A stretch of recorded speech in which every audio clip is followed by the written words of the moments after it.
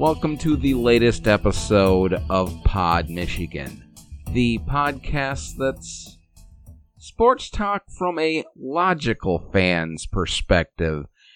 And I'm pretty sure that a lot of you out there, those of you that listen, will probably think there's nothing logical about what he is saying. So if you disagree with anything that I have to say, I implore you to call our voicemail number at 810-373-9732 and give me your side of the debate that I'm going to bring up. And I will revisit them on the next podcast and play your take in rebuttal to what I have to say on this podcast. The only thing I ask is keep your language clean, because if there's foul language, I will not play your voicemail. Now, last week we discussed the Lions, and we're going to start this podcast off with a little take about the Lions from this past Sunday when they lost to the Chicago Bears. But the majority of this podcast is going to be about Michigan and Michigan State, and this is where I kind of think I may get a couple voicemails from people telling me that I'm completely off my rocker. But you know what? I don't really think I am, but time will tell. Now, this past Sunday, our Detroit Lions again lost to the Chicago Bears, improving, I guess if that's the way you could put it, their record to 0-4 on the season. And I saw on social media a lot of people really getting worked up about the Lions' loss, how they lost, and their record being 0-4. So much fact that I sort of got in a very Gentile debate with a friend of mine about the fourth down call, whether they should have kicked a field goal, gone down by 7, or whether they should have went ahead and gone for it like they did and didn't do it. And that is neither here nor there. Now, they go on the whole analytics portion of it, and is why they went for it. And if you heard Dan Campbell discuss it after the fact, he stated that, they thought they were in a good place. They were moving the ball. He felt good about going for it there instead of kicking the field goal and relying on his defense. And the social media debate that I got into sort of supported his decision to go for it because of analytics. And that's sort of the way of the game these days. And it's kind of hard for a lot of the old school football fans to grasp a hold of those kind of changes. But you know what? That's all totally irrelevant because they lost the game. They're 0-4. And like I said last week, I'm not really looking for victories this year as much as I'm looking for a kind of a culture shift, a growth. I want to see growth in this team. And each and every week, I've been able to identify whether it's players or the play in and of itself improve a little bit here and there. Are there steps back? Of course there are steps back. Penei Sewell kind of took a little bit of a step back this week, I think, in his development as a left tackle, but there are signs of improvement each and every week, whether they win or they lose. And that's really all I'm looking forward to, or looking for this year for the Detroit Lions. And I will point out that the vast majority of my fellow Lions fans out there, at least the ones that you hear during sports talk on terrestrial stations, at the beginning of the year weren't looking for victories. They wanted them to tank this year to take full advantage of the first round picks that they have next year. And now they've kind of shifted. They're getting angry when they lose. So you can't pick and choose what you want. You either want them to lose all the games and get a number 1 draft pick, or you want them to be successful and win games and have a lesser draft pick. And I will just say this in sort of closing to this whole segment is the Fords aren't going to sell the team, so quit saying that. You wouldn't if you own the team. Owning an NFL team is like having a dump truck back money up to your house each and every day. You wouldn't sell the team either, so they're not going to sell it, so just stop saying that. And those of you out there that say you've tuned out, you've quit watching, no, you haven't. You still watch each and every Sunday. If you have a response to that, let me know at 810-373-9732, and we will revisit it next week after their game against the Minnesota Vikings. Now, the main thing that I wanted to discuss this week on this podcast was the Michigan State Spartans and the Michigan Wolverines. Both teams are currently 5-0, undefeated, both ranked highly. Michigan's ranked 8th. Michigan State is ranked 11th. And we're not going to get deep into their performances this past week, but we're going to kind of gloss over the first almost half of their season. And I'll say this right off the get-go. Neither team, in my opinion, I applaud them both for being 5-0, but I don't think that either team is top 15 in the country. And to be completely honest, and this is coming from a person that's more of a fan of Michigan. I'm a Michigan fan than a Michigan State fan, but honestly, Michigan State should probably be ranked higher than Michigan, but we all know the Michigan hype machine and how that is nationwide, and that's why Michigan is ranked higher than Michigan State. And if we're going to be completely honest in this podcast, which is something I try to do, Michigan hasn't really beat anybody yet in this season. I mean, people have been saying winning against Wisconsin is a feather in a cap of Jim Harbaugh and the Michigan program, and it's great that they won. I'm happy that they won, but yes, they won in Camp Randall for the first time in 21 years or 20 years or something like that. And that's great. They should be happy about that. But you know what? They didn't exactly beat Wisconsin at the top of their game either. So people saying that Jim Harbaugh got his first victory as an underdog against Wisconsin doesn't really hold the allure to me that most people give it.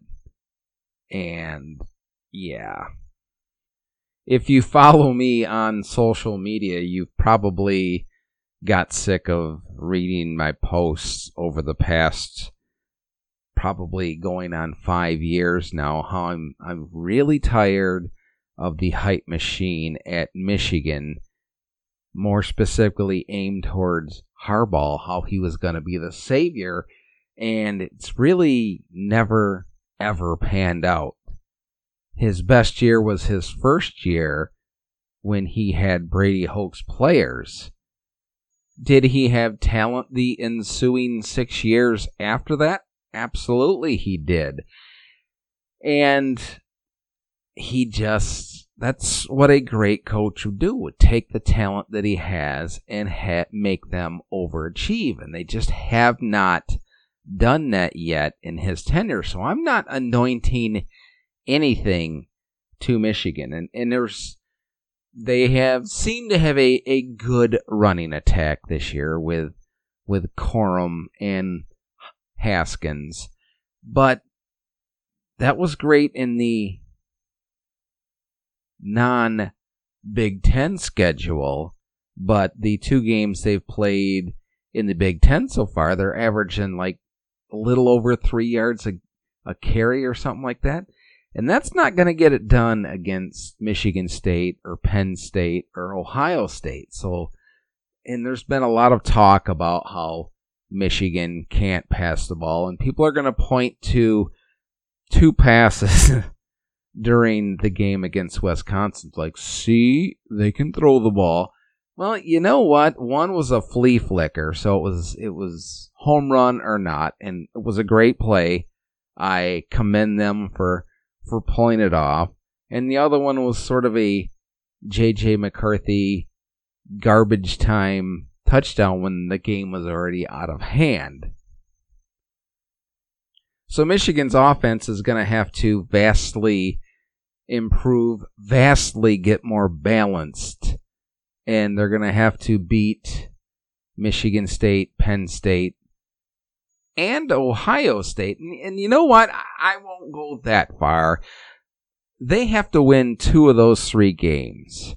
And to be quite frank, they should probably beat Michigan State and Ohio State in order for this season to be considered a success. It should be a success if they win all 3 games, but I'm given a little bit of leeway there because that's 3 tall tasks, and you can't really overlook Maryland, and you can't overlook Indiana, even though it appears that Indiana is down as opposed to last year, but they're still not going to be cakewalk games, and really wouldn't overlook Nebraska this week because they really do have a fantastic defense.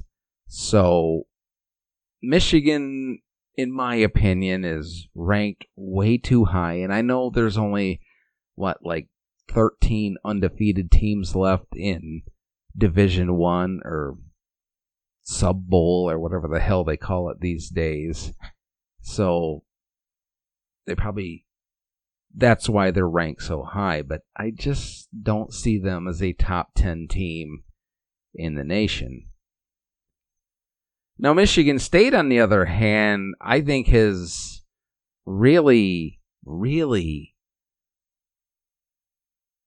overachieved, I guess is the best way to put it. That Mel Tucker, I think, in his 1.5 year here at Michigan State has really done a fantastic job with what he has, and he's done it artfully. He's gone into the transfer portal and really cherry picked out players that he thinks that can help him. And if he continues to do that, then look out for Sparty, because they could be someone to be reckoned with here in the Big Ten.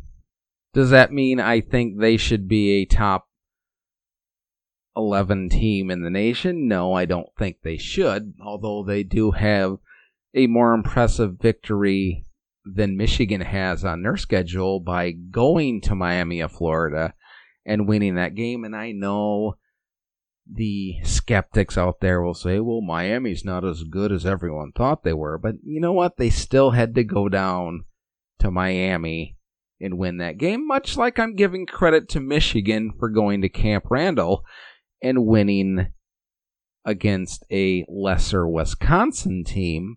Michigan State should get the credit for going down to Miami and winning a game in that environment as well.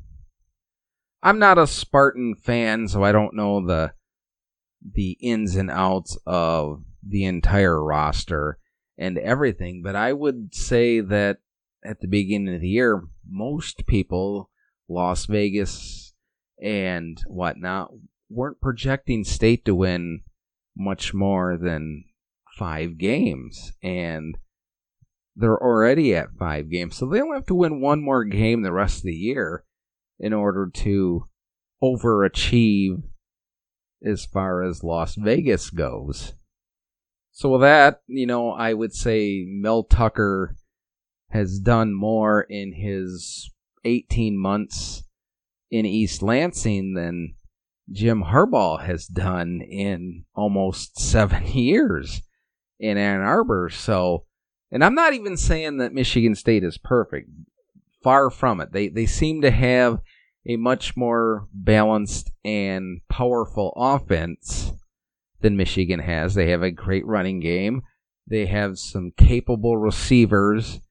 And they seem to have a quarterback that he may not be flashy, but he seems to get the job done. And I know a lot of people will say that's kind of the same thing that people are saying about Cade McNamara at Michigan being a game manager. But Peyton Thorne for Michigan State has had the opportunity, I guess is the best way to put it, to show that he can throw the ball with efficiency and throw the deep ball and get the job done. Whereas Cade McNamara really hasn't gotten too much of an opportunity. That's something I think the coaching staff failed on in the non-conference games, is games were well out of hand. They were running all over the place. They should have taken the opportunity to sort of work out the kinks, if you will, with the Michigan passing game, because I think you're going to run into some opponents, Michigan State, Penn State, Ohio State, where you're going to kind of be forced to throw the ball. You might even have it happen this week against Nebraska. And that's something I'm concerned about with Michigan is, yeah, they seem to have a good running game, a very good defense, but they need to prove that they can throw the ball when they need to throw the ball. Now, Michigan State, on the other hand, has a very balanced offense, but it looks like they're going to have some trouble on their defense. They've been giving up a lot of passing yards, so their secondary is suspect. Seem to have a very good front seven, and they don't give up a ton of yards on the ground. So any team that is able to pass the ball well, better, with more talent than Western Kentucky had this past week, may pose some threats to Michigan State. Now, this week, Michigan State plays Rutgers, and Michigan handled them well, but Ohio State came out and really kind of mollywopped them, if you will. And so you really don't know what Rutgers team you're going to get. So it looks like there's improvement in New Jersey for that program, but which team's going to show up this week against Michigan State? Are they going to play tough like they did for a little while against Michigan, or are they going to get rolled over like they did last week against the Buckeyes? So that's something to keep your eye on. I don't think that either team should be ranked as high as they are until they actually beat somebody. And I will give Michigan State more of a nod for their win at Miami of Florida than I will for Michigan beating a Wisconsin team that seems to be a little bit in turmoil in Camp Randall. I mean, when we get to the Michigan State game in a few weeks, that could really be a slugfest, and it may be sort of the linchpin on the entire season for both teams. Who knows? It could be. The winner of that game may turn out to be the Cinderella of the entire season, and the loser may just kind of fall back to where we all sort of expected them to be in the first place. So putting a bow on this whole segment, I will say Michigan State has sort of exceeded expectations so far, at least in my perspective. And I think that Mel Tucker has the Spartans moving in the right direction, using the transfer portal to his advantage. It's something I think Michigan should look to do more. And especially with the whole pain of the players now, I think that's going to sort of change the dynamic a little bit in college football. And it's something Michigan State has kind of done in a cursory way, and Michigan has yet to fully embrace it. I know the old school, the old guard doesn't like it, but things change, folks, and that's kind of the way of the world. Now, as far as Michigan goes, you're going to call me a cynic here, but I'm still not impressed. The defense looks good. The running game looks good enough. I'm not going to call it great because they haven't been great so far in the Big Ten schedule. I just need to see more of a passing attack, more of a balanced attack, because you're going to need that. And when and if that happens, when and if they beat Michigan State, Penn State, Ohio State, then I'll give a little bit of credit to Michigan. But I've been so jaded the last 6.5 years, so let down the last 6.5 years, I'm not going to get my hopes up. But you know what? That's just me. If you have any thoughts about the Michigan State team or Michigan's team this year, let me know at 810-373-9732. And next week, we will revisit these topics and see how Michigan did against Nebraska and how Michigan State did against Rutgers. So thank you all for listening. Don't forget to click subscribe wherever it is you listen to this podcast, so each episode will automatically get downloaded into your phone or your listening device. And until next time, it's 4th and inches. Balls on your opponent's 45. Are you going to punt? Or are you going to go for it and put your opponent away?